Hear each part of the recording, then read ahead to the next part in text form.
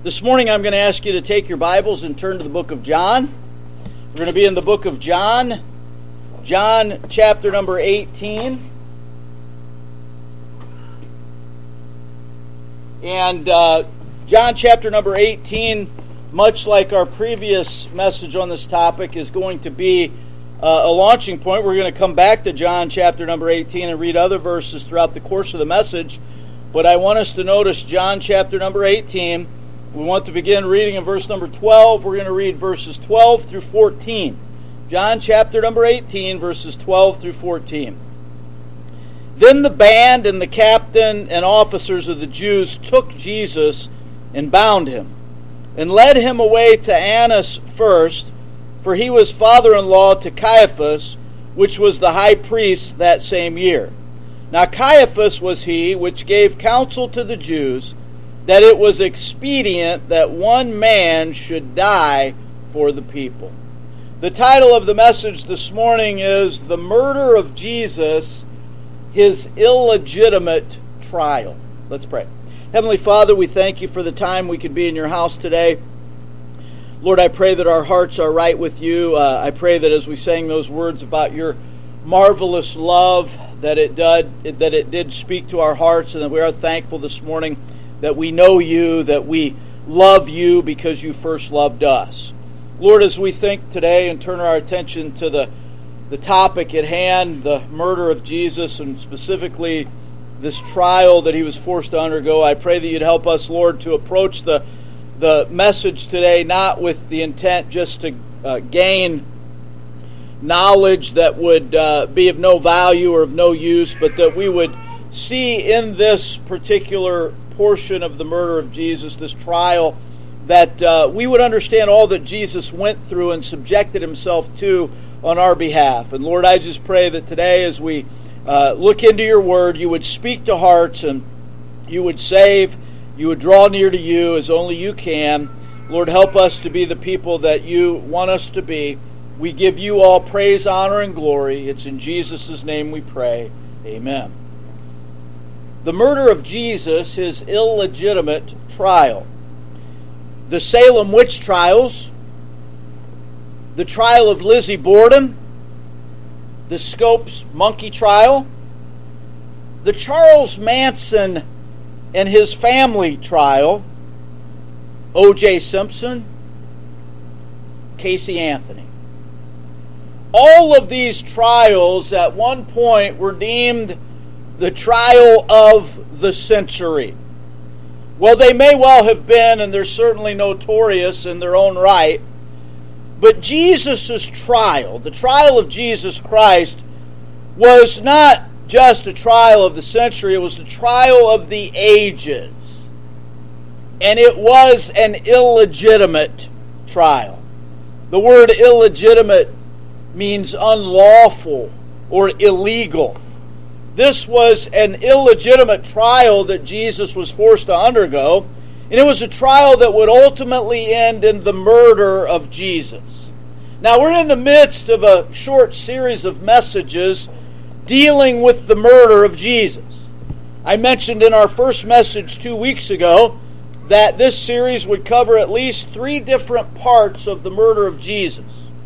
2 weeks ago, in the first message, we looked at the murder of Jesus in light of his illegal arrest.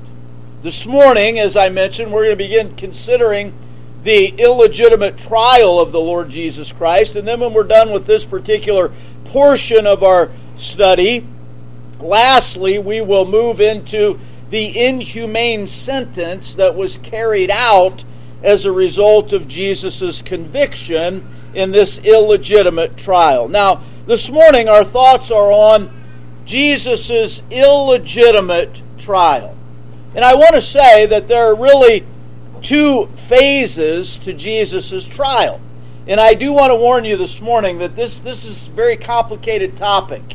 We need to be engaged and have our thinking caps on this morning. Pay attention to the Word because there's much detail given in Scripture and there's much that causes us to think about this trial in many different lights. And so I say that there are really 2 phases to Jesus' trial. There's his trial that we're going to begin looking at this morning that was before the Jews and the Jewish court system. But then after that, Jesus really undergoes another phase of the trial. We might even call it a second trial, if you will. A trial before Pontius Pilate. Both of these trials were illegitimate trials. Now, I say this morning that we can't really appreciate Jesus' sacrifice for us unless we understand all that he subjected himself to and all that he willingly went through, and that includes his illegitimate trial. Now, this morning, as we venture into looking at Jesus' illegitimate trial, I want us to note that there are two main reasons that the trial that Jesus was subjected to was an illegitimate trial. First of all, this main reason, and by the way, when I say two main reasons, you understand there are many reasons that it was an illegitimate trial, but we're going to categorize those many reasons into two main reasons. First of all, this main reason that Jesus' trial was illegitimate, the trial was conducted to continue the conspiracy plot. That's a fact. We'll talk more about that here in just a few moments. And then, secondly, the trial was illegitimate for this main reason. The trial circumvented the Jewish court procedure. Now, I will let you know that this morning we are only going to look at the first main reason. Lord willing, we will look at the second main reason next Sunday. And so we're focusing our thoughts this morning on the murder of Jesus, his illegitimate trial, and really the first main reason that his trial was illegitimate is that the trial was conducted to continue the conspiracy plot. So let's think about that this morning. This trial that Jesus was subjected to was illegitimate in every way. There is no way that it could pass the appellate process today. It was a trial that was conducted, first of all, only to continue the conspiracy plot. Now, a few weeks ago, we looked at the illegal arrest of the Lord Jesus Christ. And if you recall, Jesus was arrested without any formal charges being brought against him. And he was arrested because the Jewish leaders had gathered together and they had conspired to somehow bring Jesus before the court system and have him convicted of some crime yet to be named that would be worthy of death. And so this trial, this illegitimate trial, is a continuation of this conspiracy plot.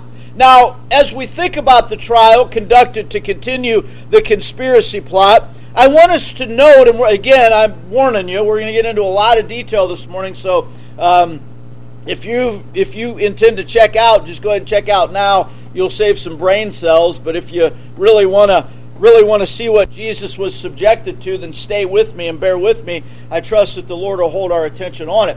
Now, when we think about this trial that was conducted to continue the conspiracy plot, I want us to note that the trial was conducted because it was predetermined. It was predetermined that Jesus would be found guilty and sentenced for a capital crime. This was predetermined before the trial ever began.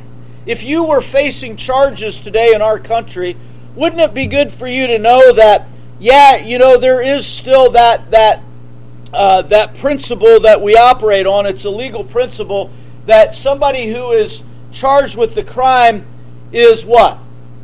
Innocent until proven guilty.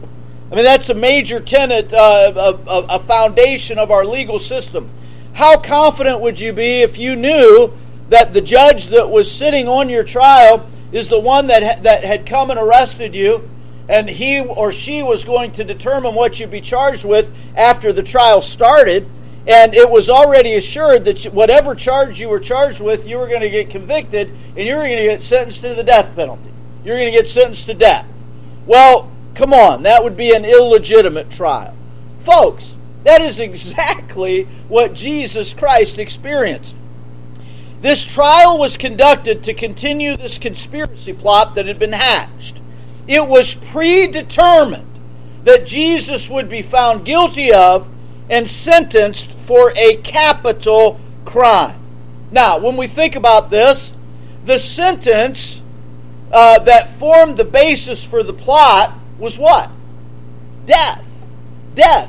Now, we looked at this conspiracy in detail during the first message when we looked at the illegal arrest of Jesus, but now I want you to notice a little bit further, and this ties in with the verses that we read this morning, and particularly John 18 and verse number 14. Let's read that again before we turn to a few earlier verses in the book of John. But notice John 18, verse number 14. Now Caiaphas was he, or Caiaphas, however you choose to pronounce it, was he which gave counsel to the Jews that it was expedient that one man should die for the people. Now, Caiaphas was not recommending this based on spiritual reasons. In other words, Caiaphas wasn't saying, you know, it would be good that one man who is without sin should die for the people so that they could obtain forgiveness with God. That's not what he's talking about. He's saying that, man, we should find one guy that we can put to death, and that guy's Jesus. That's what he's saying. Now, look with me in John chapter number 11 for the particulars about what is being referenced here. In John chapter number 11, notice here, beginning in verse number 45. John chapter number 11, beginning in verse number 45. Now remember, the verses that we're about to read are immediately after the Lord had raised Lazarus. Okay? Now watch John chapter 11, verse 45.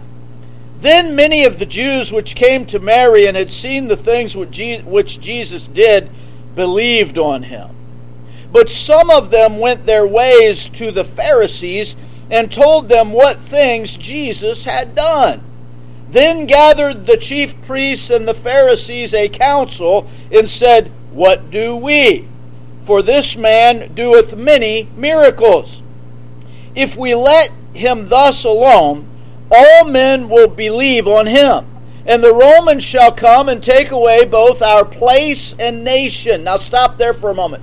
What are they talking about?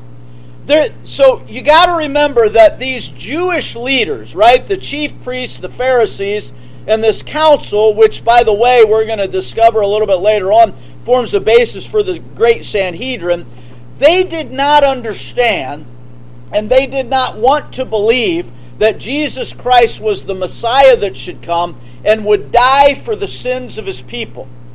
What they feared was that Jesus was coming as an earthly king, and he was going to set up an earthly kingdom, and because Jesus was coming to set up an earthly kingdom, the Roman authorities, because remember, who ruled the Jews at this time?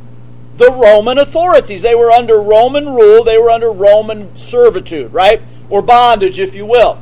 So the religious leaders were afraid that in Jesus coming as a king to set up an earthly kingdom, that the Roman authorities would then take this out on the Jews and come and squelch this insurrection, if you will, and that they would put the Jews in further and more severe servitude and bondage. That's what verse number 48 is saying. Read it again. If we let him thus alone, all men will believe on him, and the Romans shall come and take away both our place and nation. Now look at verse 49. And one of them, named Caiaphas, being the high priest that same year, said unto them, Ye know nothing at all, nor consider that it is expedient for us that one man should die for the people, and that the whole nation perish not. And this spake he not of himself, but being high priest that year, he prophesied that Jesus should die for that nation. Now, keep in mind, folks, he's not talking about Jesus dying as the Lamb of God. He's talking about Jesus being murdered to satisfy the Roman authorities and to somehow, in his twisted mind, make it out that, well, what he's really doing is he's saving the whole Jewish nation. And I'm going to say to you that he had further selfish thoughts in mind, because Caiaphas, I firmly believe, had it out for Jesus for personal reasons. And we'll talk about that here in just a little bit. And so we're talking about this trial that was conducted to continue the conspiracy plot. That's the first main reason why Jesus' trial was illegitimate. It was predetermined that Jesus would be found guilty of and sentenced for a capital crime, something that was worthy of death. The sentence that formed the basis for the plot was death. It was already determined. They wanted to kill Jesus, the religious leaders, in order to save the nation from the threat of violence and destruction at the hands of Roman authorities. That's what they're reasoning in their mind. Now, notice here that the sentence that formed the basis for the plot was certainly death, but it's also important for us to think about the sequence of events that took place. Now, we discovered in our first message on this, in Jesus' illegal arrest, that he's in the Garden of Gethsemane. Judas has conspired together with these religious leaders to come and betray Jesus. They come out with a band of Roman soldiers. They come out with swords and staves and torches, and it's night. And they come out and they arrest Jesus illegally from the Garden of Gethsemane. And so they take him away quickly and hastily. And I want you to notice how quickly the events start to happen. Now, when we talk about the sequence of events that are part of Jesus' trial, it's important for you also to note that, and by the way, I'm going to give you the references here in each of the four Gospels. It's important for you to note that not all of the Gospel authors record the events chronologically. Okay? It's important for you to know that. Because if you don't, you're going to run into problems trying to reconcile the sequence of events. And I'll give you an example. For instance, Luke does not record things chronologically as they happen. Luke says some things and then he goes back and then he says something else that happened earlier. And you got to compare Scripture with Scripture. You got to be a good Bible student and do your legwork and your due diligence to really understand this. And so the references as to the sequence of events, and we're going to look at some verses from each of these of these gospel accounts detailing the sequence of events. They're these. You can jot these down. Matthew chapter 26, verses 57 through 68, and then Matthew chapter 27 and verse number 1. Mark chapter number 14, verses 53 through 65, and Mark chapter 15 and verse number 1. Luke chapter 22, verse number 54, and then verses 63 through 71, and then Luke chapter 23, verses 1 and 2. John chapter number 18, verses 12 through 14, verses number 19 through 24, and verse number 28. These are all of the passages in the Gospels that show us and detail the sequence of events after the illegal arrest of Jesus, leading into and during his illegitimate trial.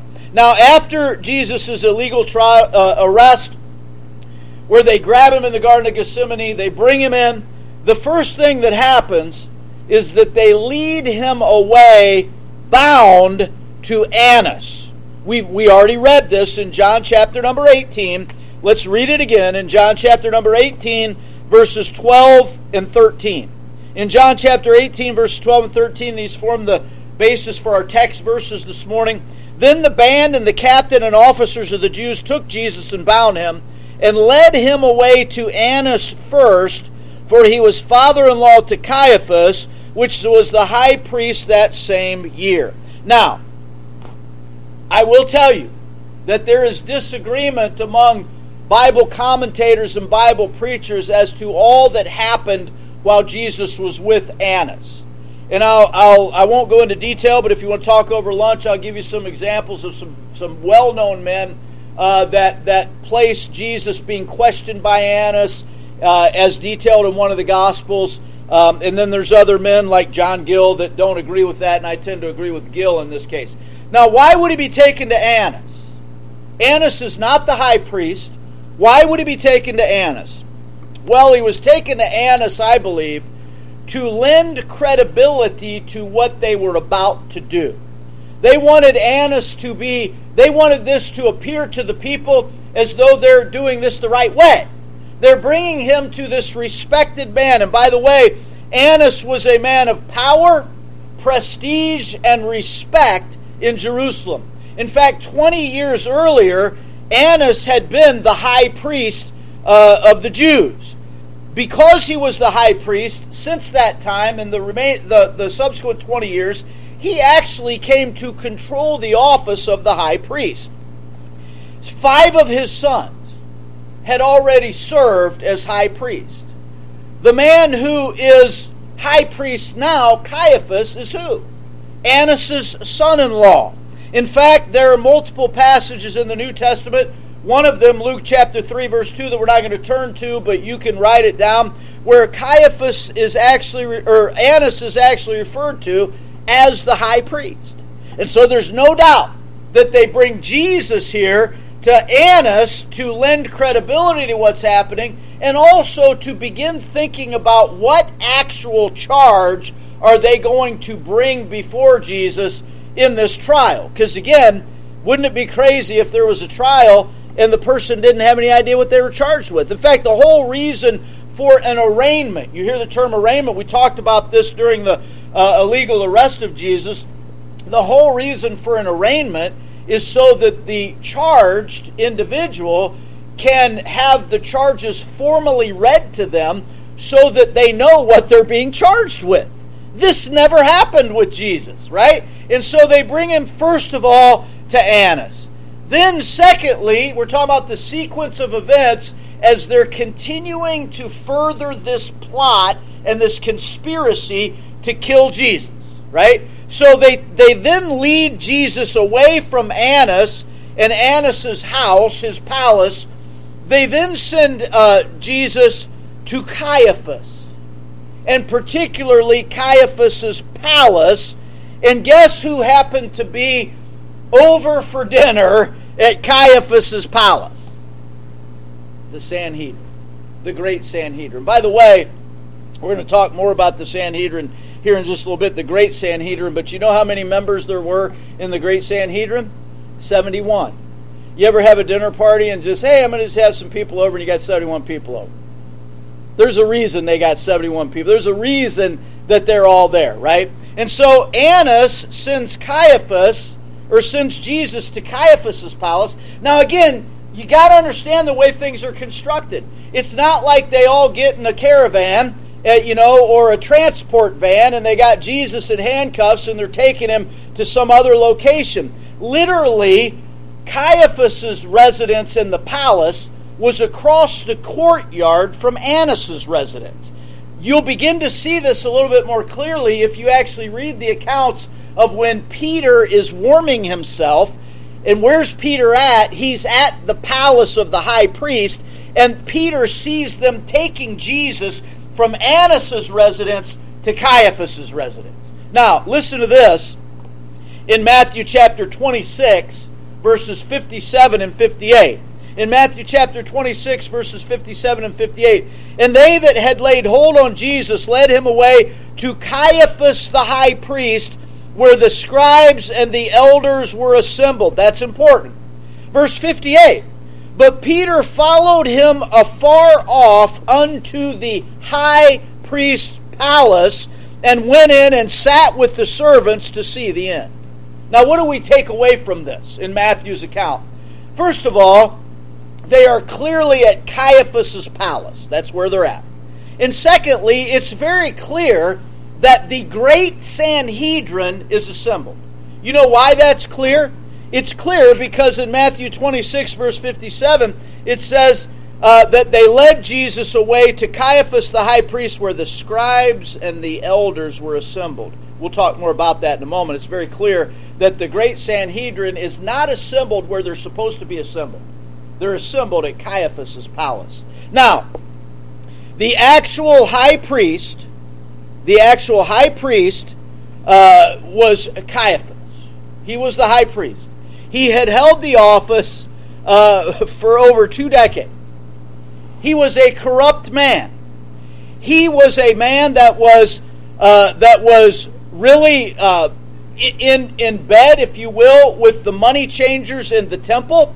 You remember when Jesus went into the temple and started overthrowing the tables and said, "Man, you've made my Father's house, which is a house of prayer, a den of thieves." You know who was affected by that? Caiaphas. Because who would have been in charge of the temple? Caiaphas, the high priest. And he's allowing this to go on, and there's no doubt, come on folks, you know how it works, there's no doubt that Caiaphas is getting kickbacks and money from this, and he's becoming very financially stable. Now, why is that important? It's important for two reasons. First of all, because in biblical days, in New Testament days, how was the high priest supposed to be appointed? It's supposed to be a Levite, right? And there's strict guidelines in the Old Testament as to how the high priest was supposed to be appointed. You know how the high priest was appointed in biblical days? It's appointed by the Roman authorities. You know how the Roman authorities determined who was going to be high priest? By bribes and political favors. Now it begins to become clear how Caiaphas has been the high priest for so long and how he attained to this position. Oh, he happens to be the son-in-law of Annas. Now, why would Caiaphas have a problem with Jesus? I mentioned a little bit earlier that there was some personal animosity that Caiaphas probably had with Jesus. Why would that be the case? Caiaphas is making money off of the money changers.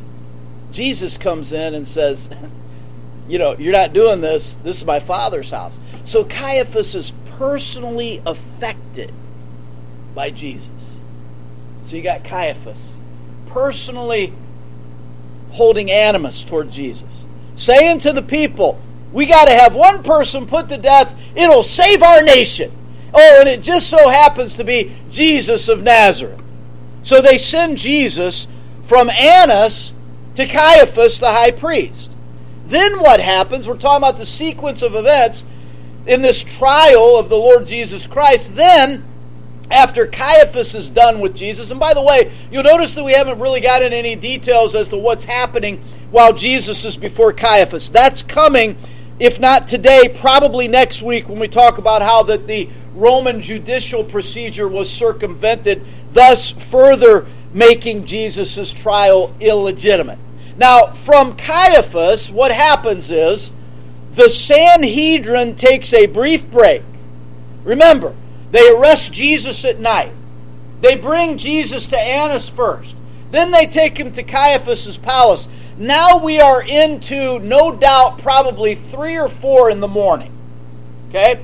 So then what happened? By the way, I just have to say that if I ever have to argue a case at trial or 3 or 4 in the morning in St. Clair County, I'm quitting. I just so you know, I'm done. I'm not, I've done my 24-hour duty in the military. I also am available at all hours on this job. I'm not arguing a case at 4 in the morning, okay? And Jim, don't put this on the sermon audio. I'm kidding. I'm just joking about that. So now it's 3 or 4 in the morning. Caiaphas is done questioning Jesus. What they do then is they take a brief break and they assemble again a few hours later, but now they assemble not in Caiaphas' house, but now they assemble in the temple. And why did they assemble in the temple? Because now they are going to have the formal trial, if you can call it that, of the Lord Jesus Christ. Now listen to this. I want to give you a couple of passages to prove this. Notice Luke chapter 22, verse number 66. In Luke chapter 22, verse number 66, the Bible says, "And as soon as it was day, the elders of the people and the chief priests and the scribes came together and led him into their council." So the night has passed. They are now into the next day. The great Sanhedrin, which, by the way, is the elders, the chief priests, and the scribes, they then lead him into this great Sanhedrin. Mark records the events this way. In Mark chapter 15 and verse number 1, the Bible reads, "And straightway in the morning the chief priests held a consultation with the elders and scribes and the whole council." So literally now they have moved from Caiaphas' palace to the temple. Why is that important? Well, it's important because, first of all, when this trial began, it began with Annas and then Caiaphas, and there's no legal precedent for that. What would you think if you said, if you're on trial for your life, and they say, okay, and your family wants to come to trial, and they say, well, what courtroom is this trial going to be in? And they say, well, it's not. It's going to be at the judge's house. Well, can you fathom that? I'm trying to get you to understand how ludicrous and illegitimate these events were. Now, the Sanhedrin, and I'm referring to them as the Great Sanhedrin, it'll become clear to you here in just a moment, they were not to meet at Caiaphas' palace. Now, all the trials that were before the Great Sanhedrin were supposed to be public trials. And as I just mentioned in my crude illustration, when you're on trial and your family wants to come and see the trial, they would find out what courtroom the trial is going to be in. Well, the Great Sanhedrin met in one place only. Their only location was in Jerusalem. They were assembled always in one room in the temple, and it was called the Chamber of Hewn Stones. It's also referred to as the Hall of Judgment, and in the Hebrew, it was referred to as the Lishkat Hagisit. That's where the Great Sanhedrin assembled. And why are they now assembling where they're supposed to assemble? Because they want this to appear legitimate. Now they're going to have this open trial when they've already had this trial. And so we see we're talking here about the trial conducted to continue the conspiracy plot. It was predetermined that Jesus was going to be found guilty and sentenced for a capital crime. The sentence that formed the basis for the plot was death. We looked at the sequence of events, and then thirdly, I want you to notice during this illegitimate trial, they solicited false witnesses. Now, there's a very interesting rule of evidence with the Jews, and that is that if you had at least two witnesses, you could actually convict somebody not only of a crime but of a capital offense. In fact, we're not going to read this in in Deuteronomy chapter number 17 and verse number 6, but you can read that on your own. Deuteronomy 17 and verse number 6. There is actual guidance as to those witnesses that would testify and convict somebody of a crime worthy of death, and those witnesses also were supposed to be the first ones that were to participate in the stoning of the individual condemned to death, right? But I want you now to turn with me in your Bibles to Deuteronomy chapter number 19. We're talking about the Jews here and the Jewish leaders and really the Great Sanhedrin soliciting false witnesses so that they can continue this plot and convict Jesus of a capital offense. Notice Deuteronomy chapter number 19, verses 15 through 19. In Deuteronomy chapter 19, verse number 15. One witness shall not rise up against a man for any iniquity or for any sin, in any sin that he sinneth. At the mouth of two witnesses or at the mouth of three witnesses shall the matter be established. And so it is a Jewish rule of evidence that there must be two witnesses. You know what was supposed to happen if there was false witnesses? Read further in Deuteronomy 19. In verse number 16. If a false witness rise up against any man to testify against him that which is wrong, then both the men between whom the controversy is shall stand before the Lord, before the priests and the judges, which shall be in those days. And the judges shall make diligent inquisition, and behold, if the witness be a false witness, and hath testified falsely against his brother, then shall ye do unto him as he had thought to have done unto his brother. So shalt thou put away evil from among you. Now let me ask you this. We haven't read it yet, but you know the account. They're seeking false witnesses against Jesus. They're soliciting false witnesses, and they actually have false witnesses that come and testify, and they can't agree on their testimony and their account, and so it's clear that they're false witnesses. Do you think that the Jews put them to death? No. They didn't even have the power to put anybody to death at this point. That was already turned over to the Romans. So you see how all of this, every bit of it stinks. It's an illegitimate trial. They are seeking false witnesses to somehow charge and convict. By the way, remember, Jesus hasn't even been charged with a crime yet. But they're seeking these false witnesses to put this man to death. Notice Matthew chapter number 26. Matthew chapter 26, verses 59 through 61. Matthew chapter 26, verses 59 through 61. Now the chief priests and elders and all the council sought false witness against Jesus to put him to death, but found none. Yea, though many false witnesses came, yet found they none. At the last came two false witnesses, and said, This fellow said, I am able to destroy the temple of God and to build it in 3 days. Well, Jesus said that, but they're misquoting and applying a meaning that Jesus did not intend. What temple was Jesus talking about when he said that? His body. He was talking about the fact that he would be crucified and that he would rise again after 3 days. And they're making it out to sound like he's some seditious guy that wants to destroy the temple and blaspheme. They're making him out to be a blasphemer, because who could build the temple in 3 days? Only God could do that.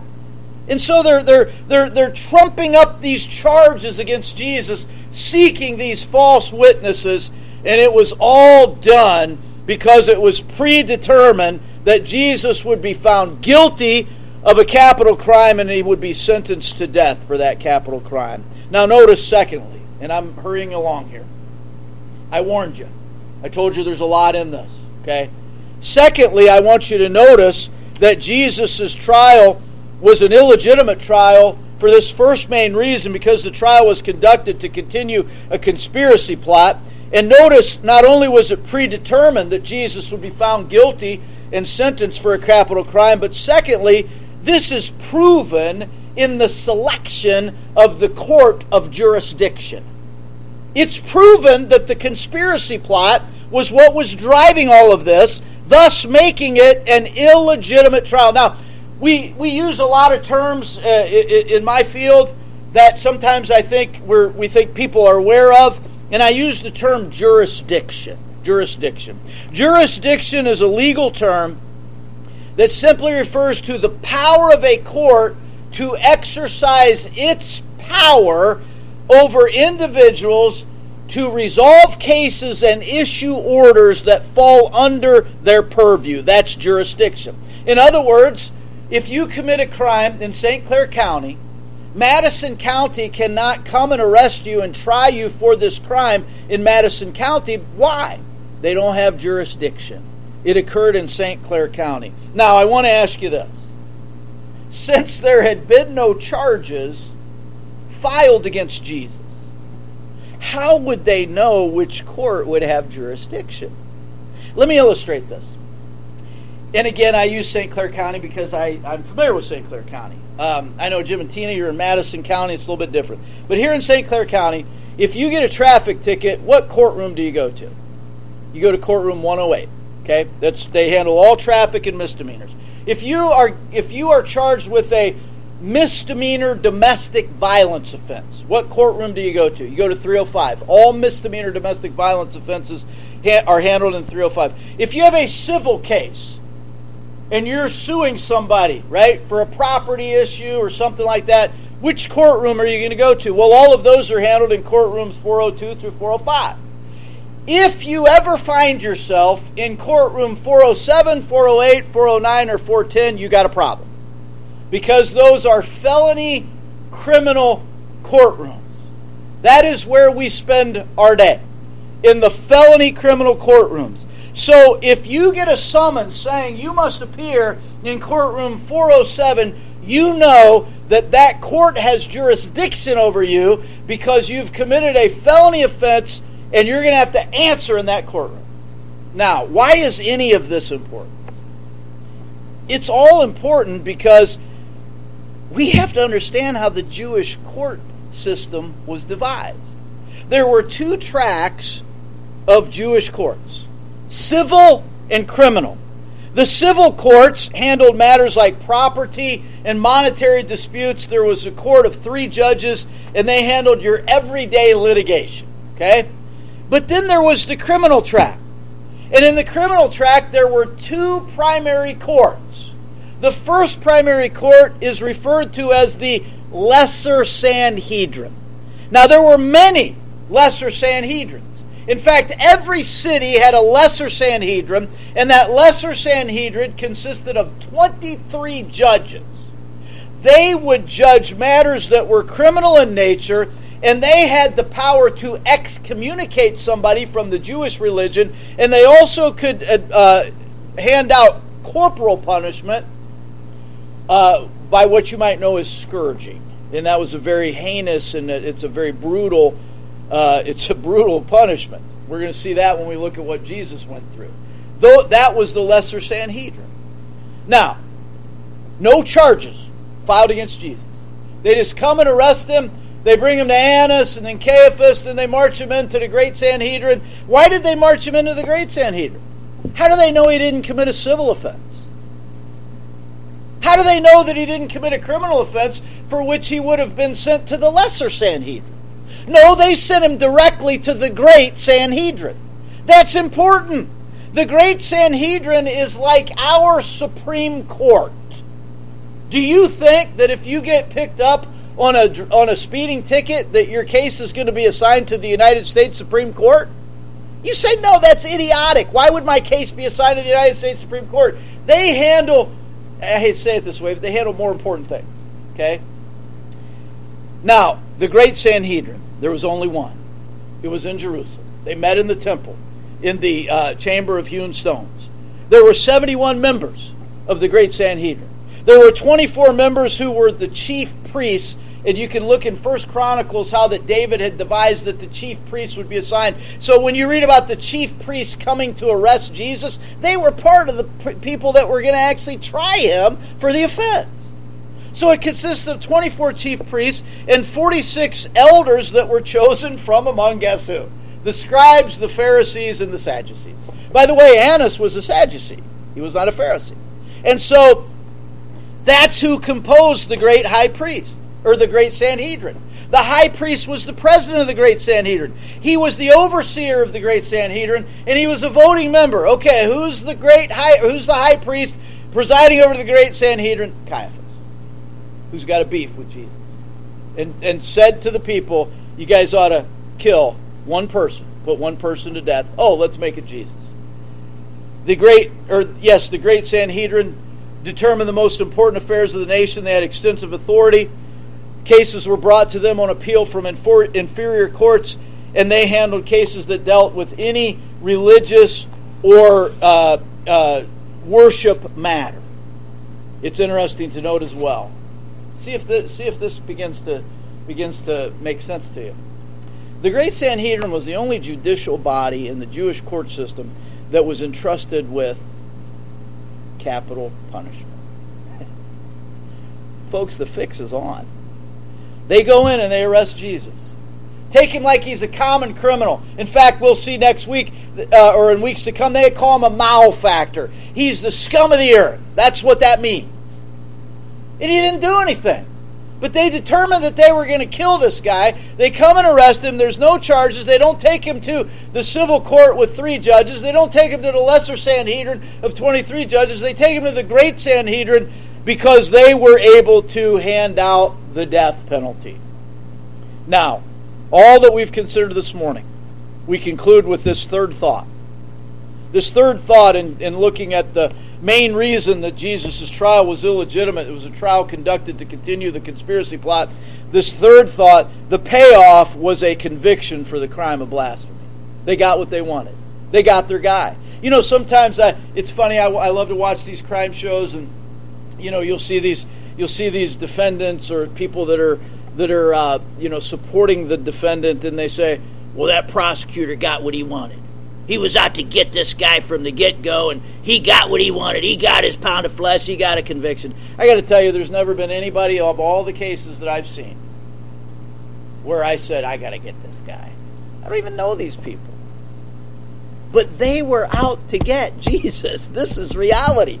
They got their guy. The payoff for all that they did was a conviction for the crime of blasphemy. Now listen to Leviticus 24 and verse number 16. "And he that blasphemeth the name of the Lord, he shall surely be put to death. And all the congregation shall certainly stone him.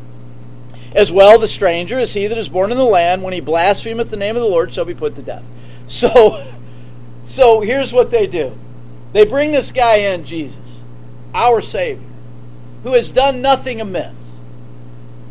They're trying to find something that they can make stick that is worthy of death. Oh, how about blasphemy? Blasphemy is worthy of death according to Leviticus. Now, this would have been the most readily available charge for them to convict Jesus on. Because Jesus, as you know, preached the truth. He said who he was. He preached the truth. He didn't hide it. And the Jewish religious leaders had heard him say many things that they considered to be blasphemy. So here we go. Here's how they're going to get him. Turn with me in your Bibles to Matthew chapter 26. If you're already there, we had turned here just a few moments ago. Matthew 26, verses 62 through 66. Matthew 26, verses 62 through 66. This is after they've had these high priests, or these false witnesses come and say, yeah, we heard him say he's going to destroy the temple and build it again in 3 days. Notice verse 62. And the high priest arose and said unto him, Answerest thou nothing? What is it which these witness against thee? But Jesus held his peace. And the high priest answered and said unto him, I adjure thee by the living God. What he's doing is he's placing him under oath. You are now placed under oath. You must testify at your own trial. Which, by the way, oh yeah, that's illegal. Okay? I adjure thee by the living God that thou tell us whether thou be the Christ, the Son of God. Jesus saith unto him, Thou hast said. Nevertheless, I say unto you, hereafter shall ye see the Son of Man sitting on the right hand of power, and coming in the clouds of heaven. Then the high priest rent his clothes, saying, He has spoken blasphemy. What further need have we of witnesses? Behold, now we have heard his blasphemy. What think ye? They answered and said, He is guilty of death. There's your trial. That's the trial of Jesus. Oh yeah, he said he's gonna rebuild the temple. He's gonna tear the temple down and rebuild it in 3 days. And then the high priest says, "Well, tell us, are you the Son of God?" And Jesus holds his peace. By the way, why did he hold his peace? That's a fulfillment of prophecy. Now let me put you in Jesus' shoes. You're sitting in your living room on your knees. You're in your living room on your knees, praying in your prayer closet. Knock on the door. Actually, let's change. There's not even a knock on the door. Here comes the battering ram. They knock the door down. Guns at the ready. Tase you. Pick you up. Carry you to the jail. Once you're able to get your wits about you, you say, "What's going on here?" Shut up. Now you tell us whether or not you killed this person. I have no idea what you're talking about. Well, were you in O'Fallon, Illinois last night? Yes, I lived. We have no further need of any witnesses. You're guilty. What would you do? Wait a minute.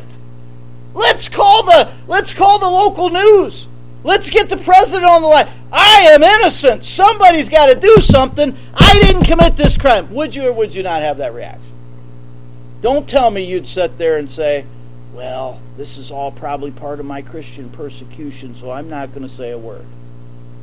Man, you'd be calling F. Lee Bailey and Perry Mason and Ben Matlock and every other attorney that you can think of.